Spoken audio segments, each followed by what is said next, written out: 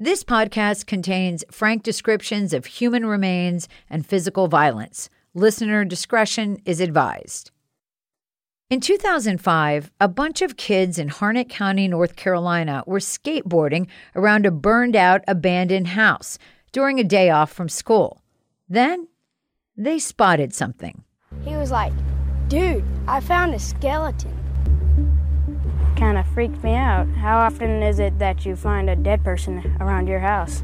I thought it was like a fake skeleton that somebody just threw up there, but then I got to looking at it and I saw it was actually a real skeleton, and we went and got my mom. And it looked very real. I did not think it was a prank. We don't know of anybody that's missing, but I'm sure someone's looking for them. I mean, that's a person. Investigators were all over the case in the beginning, but they had no leads and no local missing person cases to connect it to. 15 years later, a team of investigators planned a new approach: isotope analysis. In lay terms, isotopes are tiny particles that show up in the water we drink. Basically, they're environmental markers that point to specific minerals being present in the soil and water where we live and travel. These markers show up in your teeth, your hair, your bones. In the case of this skeleton found in Harnett County, isotope analysis done in 2020 provided detailed information on the life path of the unidentified person, including that he had been born in Texas, spent some time in the Southeast, like Georgia and Florida, and more recently moved north, up to North Carolina. That information served as kind of a guide to let investigators know if they were on the right track. And when the investigation into the man's identity was complete, it turned out his parents had met in Texas when his father was serving in the U.S. Air Force. His parents got divorced, and his father moved to North Carolina, while the boy stayed with his mother, who was a school teacher. They moved around a lot, to Georgia and to Florida, and then he moved to North Carolina, to his father's home, just like the isotope analysis indicated. In 2021, the team of forensic genealogists, scientists, and investigators were able to make the announcement. I was there to cover the story for WRAL. The man has now been identified as 24-year-old Michael Baker, a drifter they think died when the abandoned house caught fire. It's not the ending we wanted, but in the end, it brings closure to a family.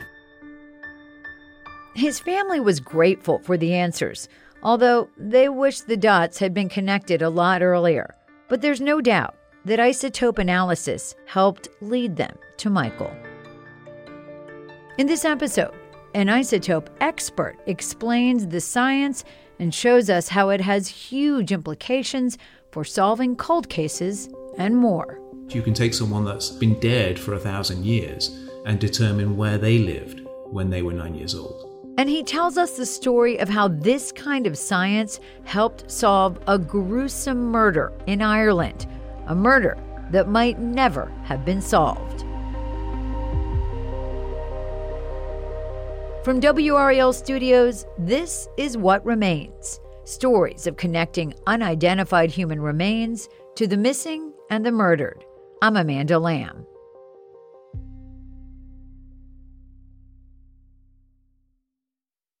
In March of 2005, another group of boys playing on the other side of the Atlantic along the banks of the Royal Canal in the northern part of Dublin, Ireland, found a dismembered body. The man's torso had been sliced in half. His head, arms, and legs had been cut off. His genitals removed.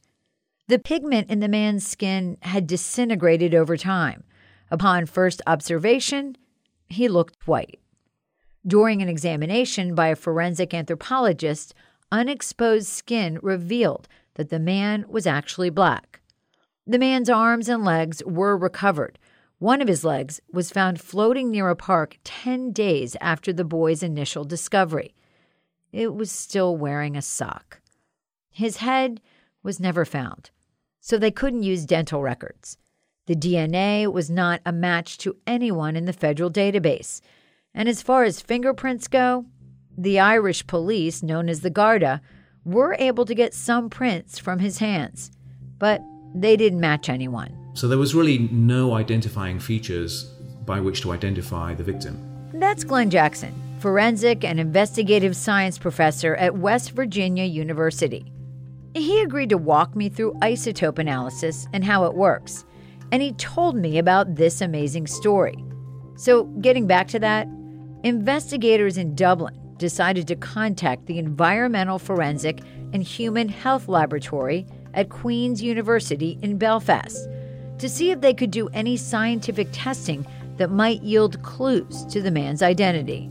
So they used isotope ratios. They looked at the hair and the bone in the individual, and from the bone they could tell that the person had probably spent the early parts of their life in like a close to equatorial region, like the Horn of Africa, right? Like Somalia, for example. And the isotope testing from his hair revealed that he had been in Ireland at least 7 months. This was a breakthrough use of this kind of testing. Never before could scientists remember a time when isotopes had been used to try and help solve what was clearly a murder case. After the break, how isotope analysis can help solve these kinds of cases, and what happened to that man found dismembered in Ireland.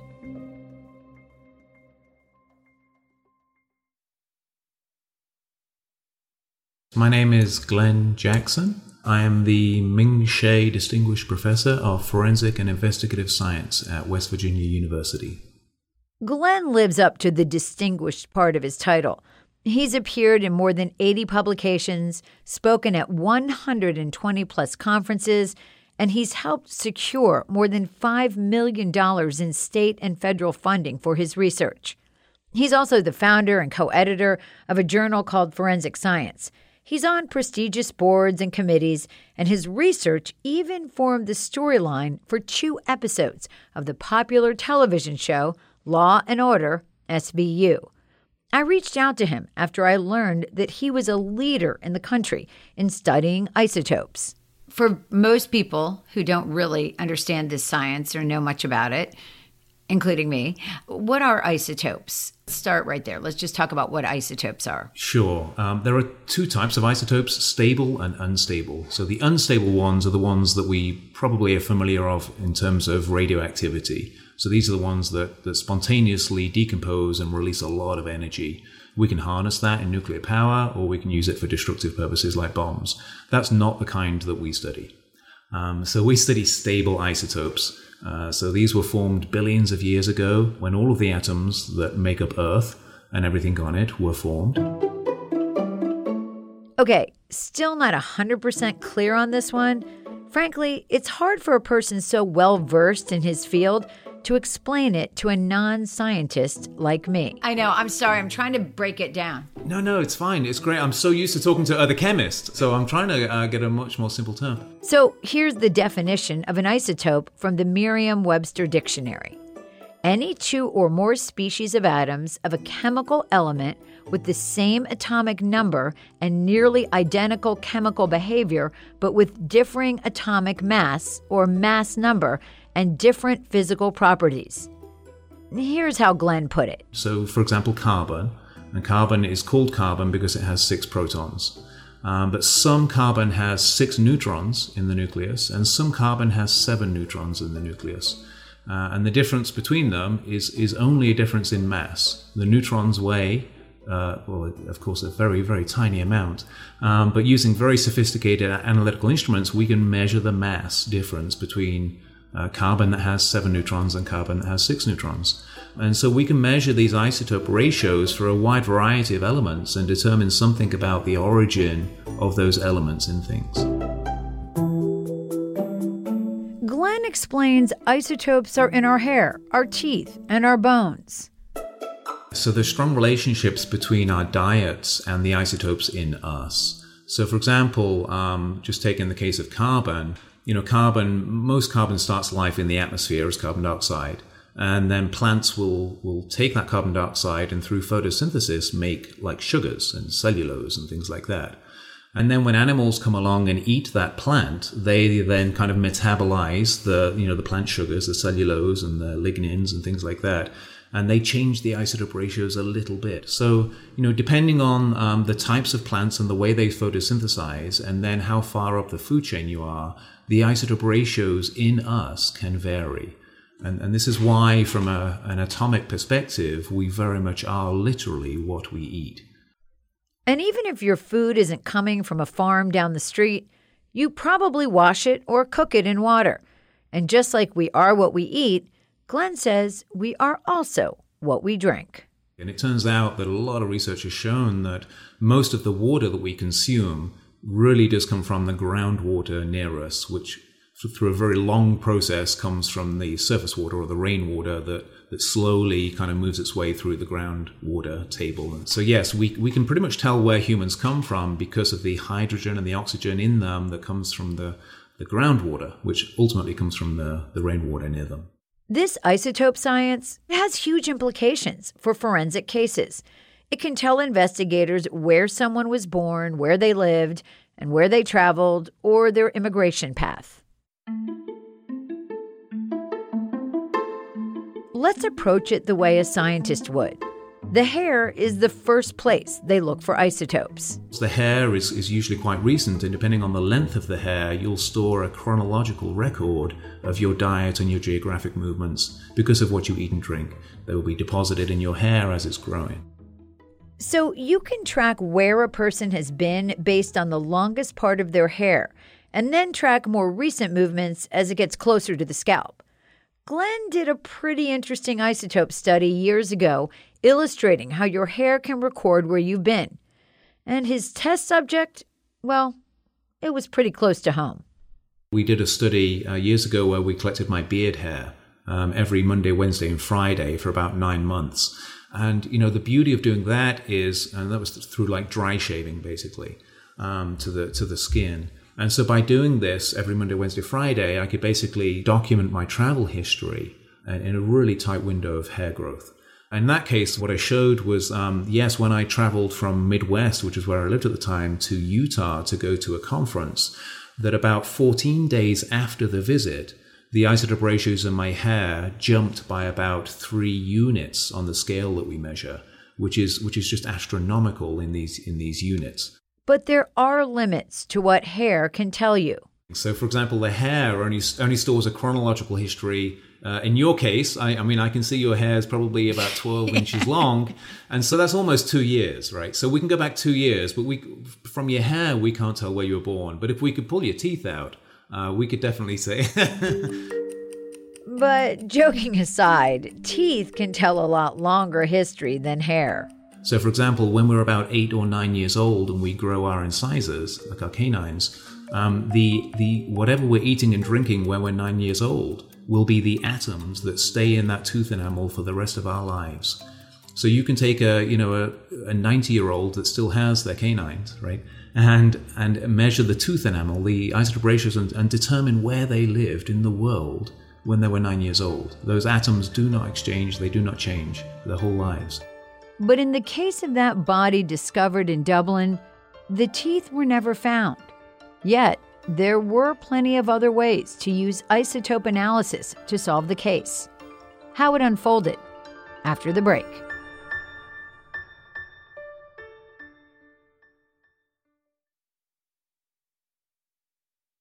Basically, there was a dismembered human that was found on the banks of a canal.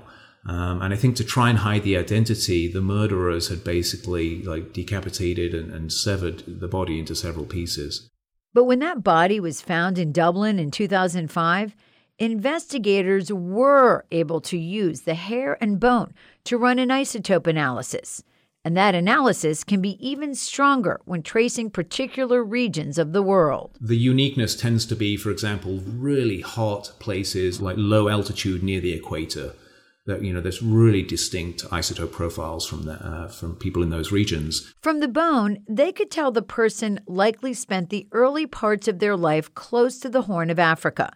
And from the hair, that the person had most recently been living in Ireland and had been there at least 7 months. They later learned he had been in the country more than 6 years. With the help of this information, investigators were able to focus on a child they believed the man had fathered.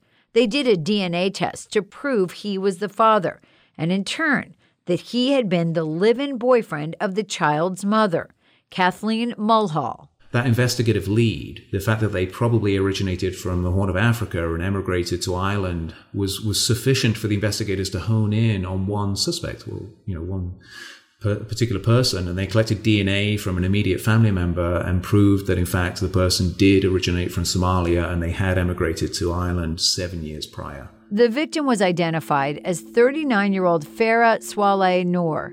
He came to Ireland in 1998. He told the Irish government he was Somali and that he needed asylum from the civil war in his country. Investigators later discovered he was actually from neighboring Kenya and told this story so he'd be allowed to stay in Ireland. Soon after this identification was made in December of 2005, Kathleen Mulhall, who was in her late 40s, and her 2 adult daughters, Linda and Charlotte, were arrested in connection with Farah's killing. The story prosecutors shared in court was that Charlotte, who was in her early 20s, and Linda, who was 30 at the time, spent the day partying with their mother, Kathleen, and her boyfriend, Farah, drinking vodka at pubs around Dublin, and doing the drug ecstasy. At some point, they all returned to Kathleen's apartment, and according to investigators, they were all pretty drunk when Farah, who was sitting on the couch with Linda, came onto her, started touching her in a sexual way, and whispered, quote, dirty things in her ear. That's when prosecutors say Charlotte attacked him with a small knife and slashed him across his throat. The court record indicates that Linda then repeatedly hit him with a hammer, and Charlotte would go on to stab him 20 times. Investigators say the women then got to work cutting him into pieces in the bathroom, dividing his body parts into plastic bags, and then making multiple trips to dispose of the evidence in the Royal Canal. The story about what happened to Farah's head was never clear. At first, Linda told investigators she threw it in a trash can at a park. Then other information surfaced that she may have carried the head on a bus in her son's school bag and then buried it in a field. Either way, it was never found. After Linda confessed to the crime, Kathleen was released and fled the country for England. The sisters were dubbed in the media as the Scissor Sisters for the brutal way in which they cut up Farah's body. The sisters were tried for murder in October 2006. Linda received life in prison, and Charlotte was sentenced to 15 years behind bars. Their mother, Kathleen, returned from England to Ireland in 2008 to face charges that she helped cover up the murder. In May 2009, she was sentenced to 5 years in prison. Justice Paul Carney, who presided over the sisters' trial, said during sentencing that it was, quote, the most grotesque killing that has occurred in my professional lifetime.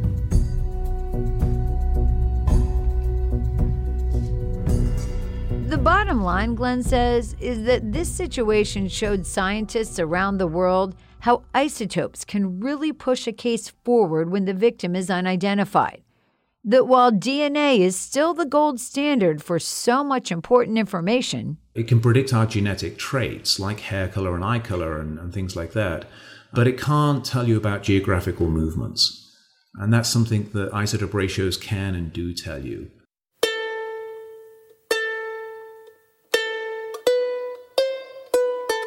Glenn believes when it comes to isotopes, the sky is the limit. He and his colleagues have been exploring other things that isotope ratios might be used for. He's done research on hair isotopes to create a profile of a person, which can be really helpful when you can't get a solid DNA profile from a hair sample.